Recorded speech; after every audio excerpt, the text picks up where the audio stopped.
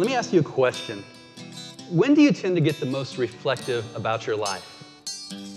I know for a lot of people it happens at the turn of the year, New Year's resolutions and that sort of thing. I know for other people, they get reflective when something bad happens and they're wondering what's going on in their life. For me, I tend to get reflective around my birthdays. Now that I probably have more birthdays behind me than I have ahead of me, I especially get reflective. And I ask this question: if God grants me another year, how will I invest it? I think that's actually a very wise question for so many of us to ask.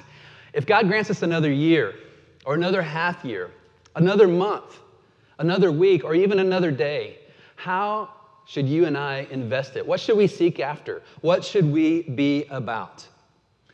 We're going to look at this passage today that was just read for us. And we're going to call our study, Don't Waste Your Life. Here, Jesus is about to come up to Jerusalem, and we've been on a long march with him for 10 chapters in the Gospel of Luke. And this is going to be the last thing that he talks about before he enters there. And so let me just give you a heads up. This is one of the more challenging and difficult teachings in the Gospel of Luke. We've come across several of those which have stretched us and have caused us to ask questions and what exactly Jesus is up to and what does he mean by this? And so this is going to be one of those here. And there's a lot of moving parts to this. It's a little bit longer passage, a lot of moving parts, but I have great faith in us that we're going to be able to follow it. You're among some of the smartest people I've met in this city. But it takes more than just great smarts. It takes the Spirit of God working in our lives to open our eyes to see the glory of Jesus. And so let's pause before we dig into this passage and ask God to teach us and to guide us and to show us this great King. Lord, as we come to this passage and really the last stop that Jesus has before he enters Jerusalem, I pray that you would help us to understand why this is here. Yes, we want to grow in the grace and knowledge of the Lord Jesus Christ. And yes, as followers of Jesus, those of us who've committed our lives to him, our calling is to master the teachings of our Savior. And so as we come to this passage, which in some ways is very difficult, would you give us great grace to understand it? Not only to understand it, but to apply it to our lives. And so we'd ask this in Jesus' name. Amen. So the last thing that we learned in the Gospel of Luke was that Jesus stopped by a place called Jericho. And there was a rich tax collector named Zacchaeus. And he encountered Zacchaeus there, wanted to go spend time with him. And Zacchaeus had an encounter with Jesus Christ that utterly changed him. And last words that we heard from Jesus before we looked at this passage today is a mission statement from Jesus. Jesus said that the Son of Man has come to seek and to save the lost. If you want to boil it down to what Jesus is all about, you cannot get any clearer than this. Jesus is all about seeking and saving the lost. Those who are far from God, he wants to bring near. And so that's what people should be thinking as he's going into Jerusalem. And so Luke tells us in verse 11, as they heard these things, that is, that Jesus' mission is to seek and to save the lost, he proceeded to tell them a parable because he was near Jerusalem and because they supposed the kingdom of God was to appear immediately. If Jesus is the Messiah, that means everything is about to change. The crowds are following him. They're at a fever pitch. The smell of revolution is in the air. And they can't wait for Jesus to enter Jerusalem as a king. And not just any kind of king, but a conquering king. In fact, in the passage we're going to look at next week, we're going to hear the crowds greeting Jesus by saying, "Blessed is the king who comes in the name of the Lord." They're going all in thinking Jesus is this revolutionary king. And he is a revolutionary king. But the problem is they've got it all wrong. You see, what they're looking for is a political Messiah. If he's really about revolution, if he really is serious about the kingdom of God, that must mean one thing. Salvation comes at the expense of their enemies, which their enemies are Roman soldiers occupying their city. Their salvation comes if Jesus ignites the revolution and kills their enemies. Israel will be liberated, they'll be politically sovereign, and they'll be supreme among the nations. That's what they're living for. That's what they're hoping for. That's what they're thinking Jesus is all about when they say, "Blessed is the King who comes in the name of the Lord." So Jesus knows what they're thinking. And so Luke tells us that he tells them a parable. He said, therefore, a nobleman went into a far country to receive for himself a kingdom and then return. This needs to be, for us, kind of the defining category as we look at what's going on. They're thinking he's a certain kind of king, so Jesus is going to tell them a parable about the kind of king that he is. And what we need to know that's probably not really evident to us unless we've dug into the history of what was going on at the time of Jesus is that there was a king named Archelaus. He was one of the sons of Herod the Great, the one who slaughtered the children in an attempt to get Jesus. And upon his death, he left his will, and he said he wanted his sons to rule in his place. And so Archelaus was one of the sons that received a portion of King Herod's kingdom. And he was a ruthless man. In fact, Jesus' father, Joseph, had heard that Archelaus was reigning over Judea, and he was afraid to go there.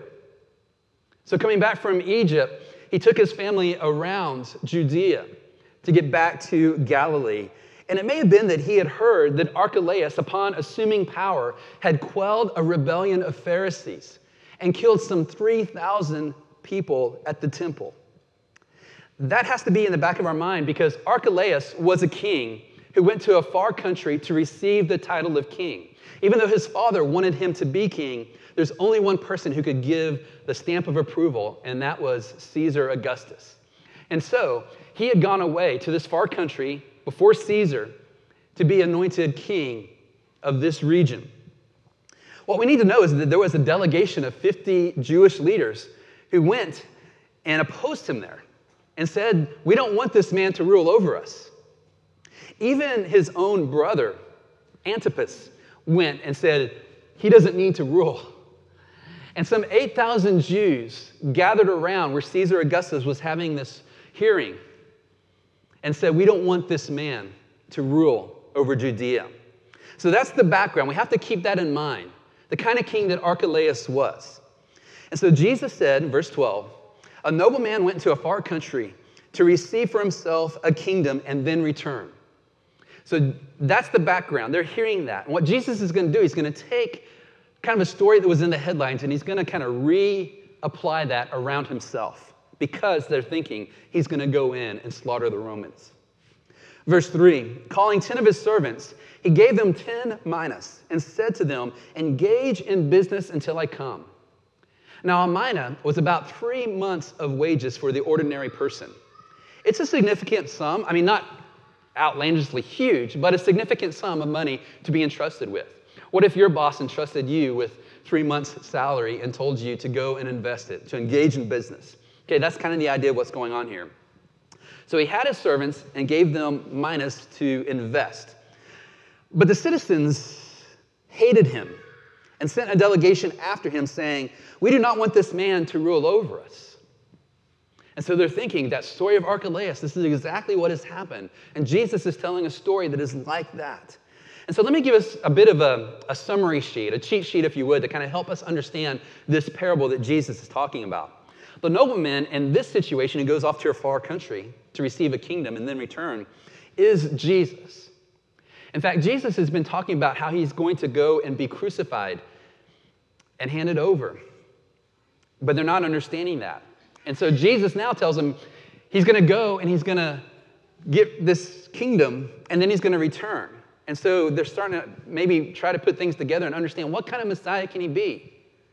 The far country Jesus goes to is heaven. The kingdom that he receives is the sovereignty to rule and to reign. As he said upon his resurrection, this commission to his disciples, all authority in heaven and earth has been given to me. Therefore, go and make disciples of all nations. The servants that he entrusted those minas to are the disciples. The mina is the gospel that they've been entrusted with. The Apostle Paul would speak in 1 Thessalonians of being entrusted with the gospel, and that being the motivation for doing what he does. And so the delegation, another part of this parable, we need to see as the religious leaders, those who embody this truth that they don't want this man to rule over them. All right? That's our little cheat sheet to keep us going.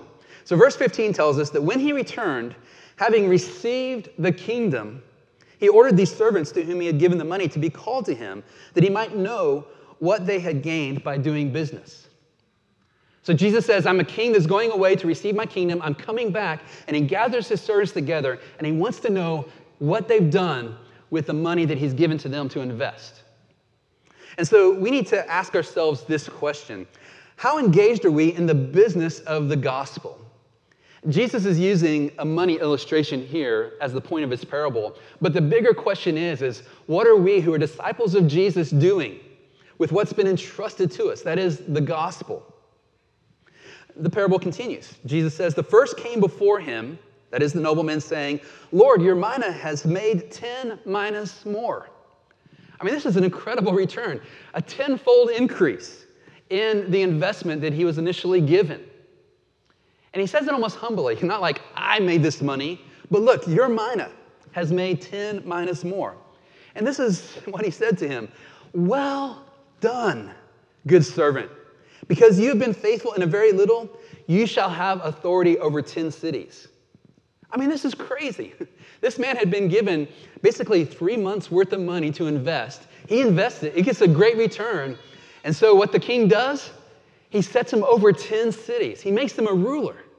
I mean, who rewards servants like this? Verse 18, the second came to him saying, Lord, your mina has made 5 minas more, 500% increase. He said to him, you are to be over 5 cities. Now let's just stop and think about what's going on here. First of all, the king says to his servant, well done, good servant. What if Jesus were to speak these words over your life? How would this change the way you thought about investing your life for the sake of the kingdom? If you're granted 1 more year, 6 more months, 1 more month, 1 more week, 1 more day, and you invested that for the kingdom, what would it mean for you, for Jesus, to say this to you, well done, good servant? You may be thinking of another time when Jesus told a similar parable, and he had the same kind of commendation. Well done, good and faithful servant. You have been faithful over a little. I will set you over much. Enter into the joy of your master. My friends, don't overlook the fact that Jesus longs to give commendation. He longs to say to you, well done, good servant. And he wants to reward you in extraordinary ways. I love what Hudson Taylor said, the missionary to China. A little thing is just a little thing, but faithfulness in a little thing is a big thing. These servants were given just a little bit of money, a mina, to invest. And when they invested it and the return came back, Jesus saw that as a big thing, and he rewards them. In fact, the scriptures tell us, for example, in the book of Revelation, that God has made them a kingdom and priests to our God, and they shall reign on the earth. What God wants to do for his people is to set them up as rulers, kings and queens of this world. And if we're dialed into the original biblical story, that has echoes of Eden, right? When God set up humanity to be co-rulers with him. This is what he wants to do. This is the commendation Jesus longs to give to people like you and me. But then there's a turn in the story. We're told in verse 20, then another servant came saying, Lord, here is your mina, which I kept laid away in a handkerchief. Uh-oh. This is not what he was supposed to do. He was given a mina by his king, entrusted with it, to invest it, to engage in business. And he doesn't do anything with it. What's worse, instead of taking responsibility, he turns it back and makes the excuse, the reason why he didn't do anything, the character of the king. He says, for I was afraid of you because you are a severe man. That word severe in the Greek is the word from which we get the English phrase austere. It can mean severe, like my translation translates it. It can be translated as hard or harsh or exacting. I was afraid of you, says this servant, because you are a severe, harsh, austere man. One commentator phrased it or summarized it like this: someone who wants to get blood out of a stone. So he puts this excuse up why he didn't do anything. You're a severe man. You take what you did not deposit and you reap what you did not sow. Not only does he accuse him of having bad character, he says you're essentially a robber. You oppress. That's how you gain your riches. And I didn't want anything to do with that. What a curious response that this servant had to his king. Jesus says in verse 22, he said to him, I will condemn you with your own words, you wicked servant. You knew that I was a severe man, taking what I did not deposit and repaying what I did not sow. You think I'm that kind of a person that I would squeeze blood out of a stone? Then why did you not put my money in the bank, and at my coming I might have collected it with interest? If you didn't want to engage in the business that I gave to you, why didn't you at least put it in the bank? And we would have gotten something in return for that. Notice the harsh word that is spoken here. You think I'm a harsh man? You wicked servant. Philip Ryken, in his commentary, was helpful for me in understanding kind of what's going on here. He said the word wicked may sound severe, but that is how Jesus described him. Really, what else would you call a servant who refused to obey his master's command, slandered his master's good name, and was so afraid of making a mistake that he failed to do what he was supposed to do? According to Jesus, it is wickedness not to use what we have to serve our God. So the story continues. Verse 24, he said to those who stood by, take the mina from him and give it to the one who has 10 minas. And they said to him, Lord, he has 10 minas. Here, the Lord and Master says, take the mina from him that he did not invest and give it to the one who made 10 minas more. And they said, Lord, he already has a bunch. He has 10 minas already.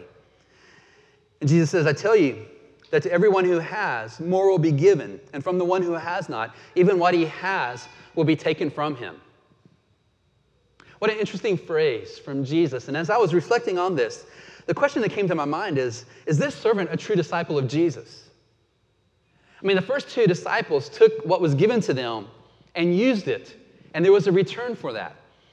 And Jesus was crazy excited about that return and rewarded them. But he was another disciple, another servant, who accused the character of Jesus.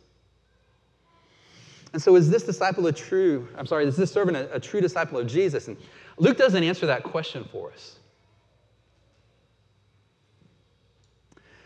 And so I think maybe we're meant to just kind of live with that and to feel that tension of what is going on here with this servant that was entrusted with this responsibility, that was entrusted with the gospel and didn't do anything with it. There is one other part to this story that's a bit harsh sounding. Remember that delegation that didn't want Jesus to rule over them? He says, but for these enemies of mine who did not want me to reign over them, bring them here and slaughter them before me. If you had this kind of reaction, Jesus, this makes me extremely uncomfortable, I would get what you're saying.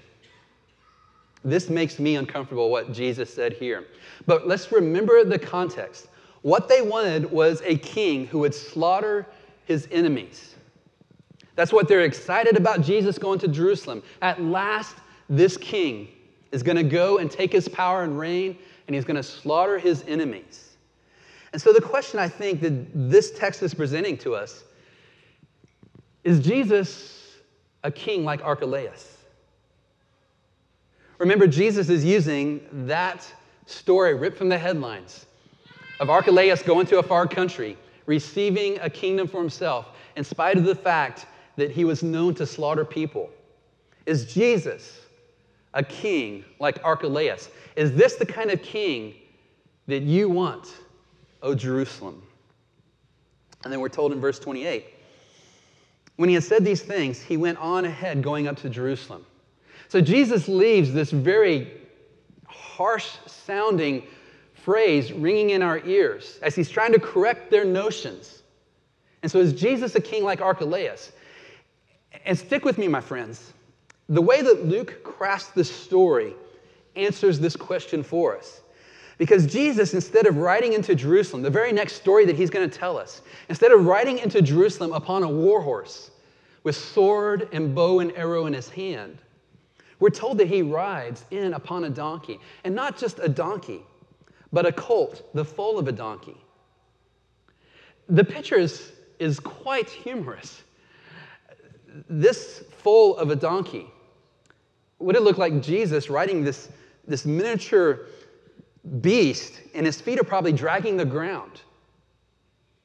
This is not the kind of king who rides in on a war horse with weapons of war in his hand, but instead comes gently riding this beast of burden. What is going on here? Nevertheless, people are still buying in. They're going to say, "Blessed is the king who comes in the name of the Lord." But then we're told that Jesus did this. Luke tells us as he approached Jerusalem and saw the city, he wept over it and said, if even you had only known on this day what would bring you peace, but now it is hidden from your eyes. Jesus is weeping over Jerusalem,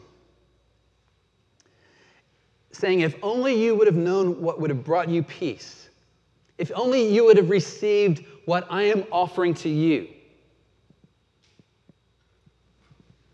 But they didn't.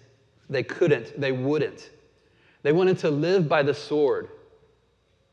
And so they're going to die by the sword. Jesus continues and says, the days will come upon you when your enemies will build an embankment against you and encircle you and hem you in on every side. They will dash you to the ground, you and the children within your walls. They will not leave one stone on another because you did not recognize the time of God's coming to you. And I don't know this slide shows up very well. This is the artwork showing Jerusalem surrounded by Roman legionnaires. And they sacked this city within a generation of the time of Jesus. So great was the suffering that people resorted to cannibalism within these doors. They didn't want the kind of salvation that Jesus offered, where he came to seek and save the lost. They wanted a king who would slaughter their enemies because they rejected the way of Jesus. They would be slaughtered by their enemies. This was a historical fact. This happened in AD 70. Jesus would say, "Oh, Jerusalem, Jerusalem, the city that kills the prophets and stones God's messengers, how often I have wanted to gather your children together as a hen protects her chicks beneath her wings, but you wouldn't let me." Jesus wanted to protect them from their warpath, but they wouldn't let him. And at the end of the week, for when Jesus entered riding on this beast of burden, they handed him over to be crucified. Pilate, finding no guilt in Jesus, is trying not to do this. Pilate sought to release him, we're told. But the Jews cried out, "If you release this man, you are not Caesar's friend. Everyone who makes himself a king opposes Caesar." This was a brilliant move by the religious leaders. If you let Jesus go, this man who's claiming to be a king, you're not Caesar's friend because he is opposing Caesar. And if you don't crucify him, we're going to tell Caesar on you, is basically the implicit threat. Pilate said to the Jews, "Behold your king." And they cried out, "Away with him! Away with him! Crucify him!" And Pilate said to them, "Shall I crucify your king?" And the chief priests, the religious leaders, answered, "We have no king but Caesar." What chilling words. They didn't want Jesus to rule over them. Instead, they wanted a ruthless man like Caesar Augustus to rule over them. And the chief priests, the leaders of the people of Jesus, the Jews, said that we don't have any king but Caesar. Pilate washed his hands before the crowd, saying, "I am innocent of this man's blood. See to it yourselves." And all the people answered, "His blood be on us and on our children." In other words, we will take the blame for killing Jesus. And so they led him out to be crucified. See, at the beginning of the week, they thought they were getting the kind of king who would slaughter their enemies. But watch this. By the time that week had expired, they had the kind of king who was slaughtered by his enemies. They didn't want this kind of a weak king. And yet, the mystery of what happened in this moment is so glorious that it takes the miracle of God for our eyes to see it. Because Jesus, my friends, was enthroned on this cross. Yes, he had a crown placed upon his head. It was a crown of thorns, and he endured much agony and much suffering as the sins of people were laid upon his broad shoulders. And there God condemned in the flesh of Jesus sins of people like you and me. But even there, Jesus was reigning. Even there, the kind of king that Jesus is interceding for people. He said, "Father, forgive them, for they do not know what they do." The Apostle Paul, reflecting on what happened when Jesus was crucified, said this, "For while we were still weak, at the right time, Christ died for the ungodly." Remember, Jesus is saying, "I've come to seek and save the lost. For one will scarcely die for a righteous person, though perhaps for a good person one would dare even to die. But God shows his love for us in this, that while we were still sinners, Christ died for us. If, while we were enemies, we were reconciled to God by the death of Jesus, by the death of his Son. Much more, now that we are reconciled, shall we be saved by his life." Jesus is the kind of king who is willing to be slaughtered by his enemies for his enemies, to reconcile his enemies to God. That's the kind of king Jesus is. And so there's lots of more questions that we could raise and answer, and I've not said everything that needs to be said about this passage. But for where Luke is going with it, it's sufficient. So why does Luke record this teaching of Jesus for us as he's about to tell us of that day when Jesus enters Jerusalem? I think he's trying to communicate to us this. Jesus is a different kind of king. And the question, as he gets ready to enter Jerusalem, is, do you want this kind king to rule your life? Jesus is a different kind of king, and do you want this kind king to rule over your life? And if so, what's the evidence of that? And so 2 points of application, my friends. The first one is this: above all, seek the world's king, the world's true king. Luke's not done with the story. We're getting there, but let me just fast forward to what happens at the very end of his gospel. He's meeting with his disciples, and he tells them these words: "Thus it is written, the Messiah will suffer and rise from the dead on the third day, and repentance and the forgiveness of sins will be preached in his name to all nations, beginning at Jerusalem." He says, this is what the scriptures have been teaching us. This is what's been leading to the repentance for the forgiveness of sins. And he says to them, did you get where he says to start? Jesus says, I want you to start preaching this gospel in Jerusalem, where his enemies are. I didn't get this connection until I read this book by John Bunyan. He was a minister who spent much time in prison for preaching the gospel. You probably know him from Pilgrim's Progress. But he has another work called The Jerusalem Sinner Saved.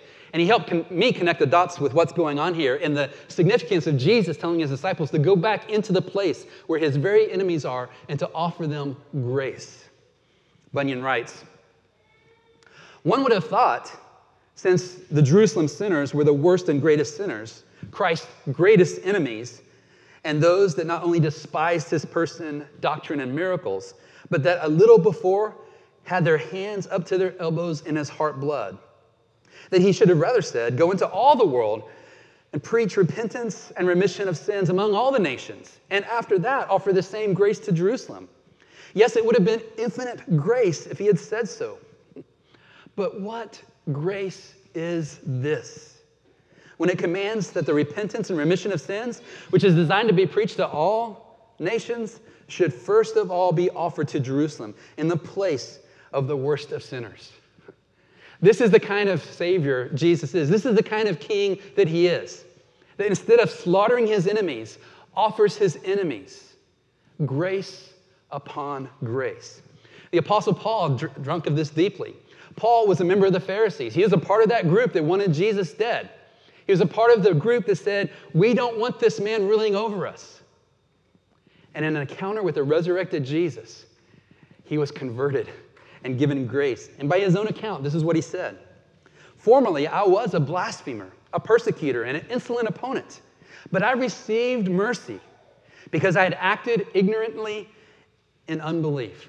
Let me pause there. Do you hear the echo of Jesus' prayer on the cross? Father, forgive them. They don't know what they're doing. Paul says, I was given grace because I acted ignorantly in unbelief. And the grace of our Lord overflowed for me with the faith and love that are in Christ Jesus. Here is a trustworthy saying that deserves full acceptance. Christ Jesus came into the world to save sinners, of whom I am the worst. Paul never recovered from the fact that Jesus gave him grace. He was an enemy of Christ, and now he's been converted and has become a disciple of Christ. And Paul goes on to say, for this very reason, I was shown mercy, so that in me, the worst of sinners, Christ Jesus might display his immense patience as an example for those who would believe in him and receive eternal life. Paul says, you want to know why Jesus saved me instead of slaughtering me? He saved me so that anyone who thought that they were too bad, too evil, too wicked to come into his kingdom, he has used me as a trophy of his grace so that the worst of the worst can look at me and say, hey, Jesus had mercy on him. Maybe he will have mercy on me. And of course, Paul ends this section right here by saying, now to the King, and I think he's speaking of King Jesus, now to the King, eternal, immortal, and invisible, the only God, be honor and glory forever and ever. Amen. So my friends, if you have not come to that place in your own life where you have received this kind of King, do so in this moment. He offers to you forgiveness and reconciliation, just like he offered to Paul, just like he offered to his worst of enemies, and he offers to us this day. Here's the second point of application, which is just an extension of that first one. Above all, seek the world's true king and the king's kingdom. Jeremy Treat, in his book, Seek First, said this: Jesus gave his followers many commands, but there was only thing he said to seek first. Seek first the kingdom of God. This is the one thing that changes everything. According to Jesus, what matters most in life is the kingdom of God. And so if we circle back to that parable where he entrusted his servants with the gospel, the question becomes, what are we doing with the gospel? How are we investing our lives in the kingdom of Jesus? And so, my friends, let's offer to Christ our time, our talents, our treasures for the sake of his kingdom. He's worth it. He's the kind of king that is absolutely worth it. And so, my friends, if God grants you another year, another 6 months, another month, another week, another day, how will you invest it for the King and his kingdom? Mercy Hill Church, may you welcome the reign of Jesus in and through your life.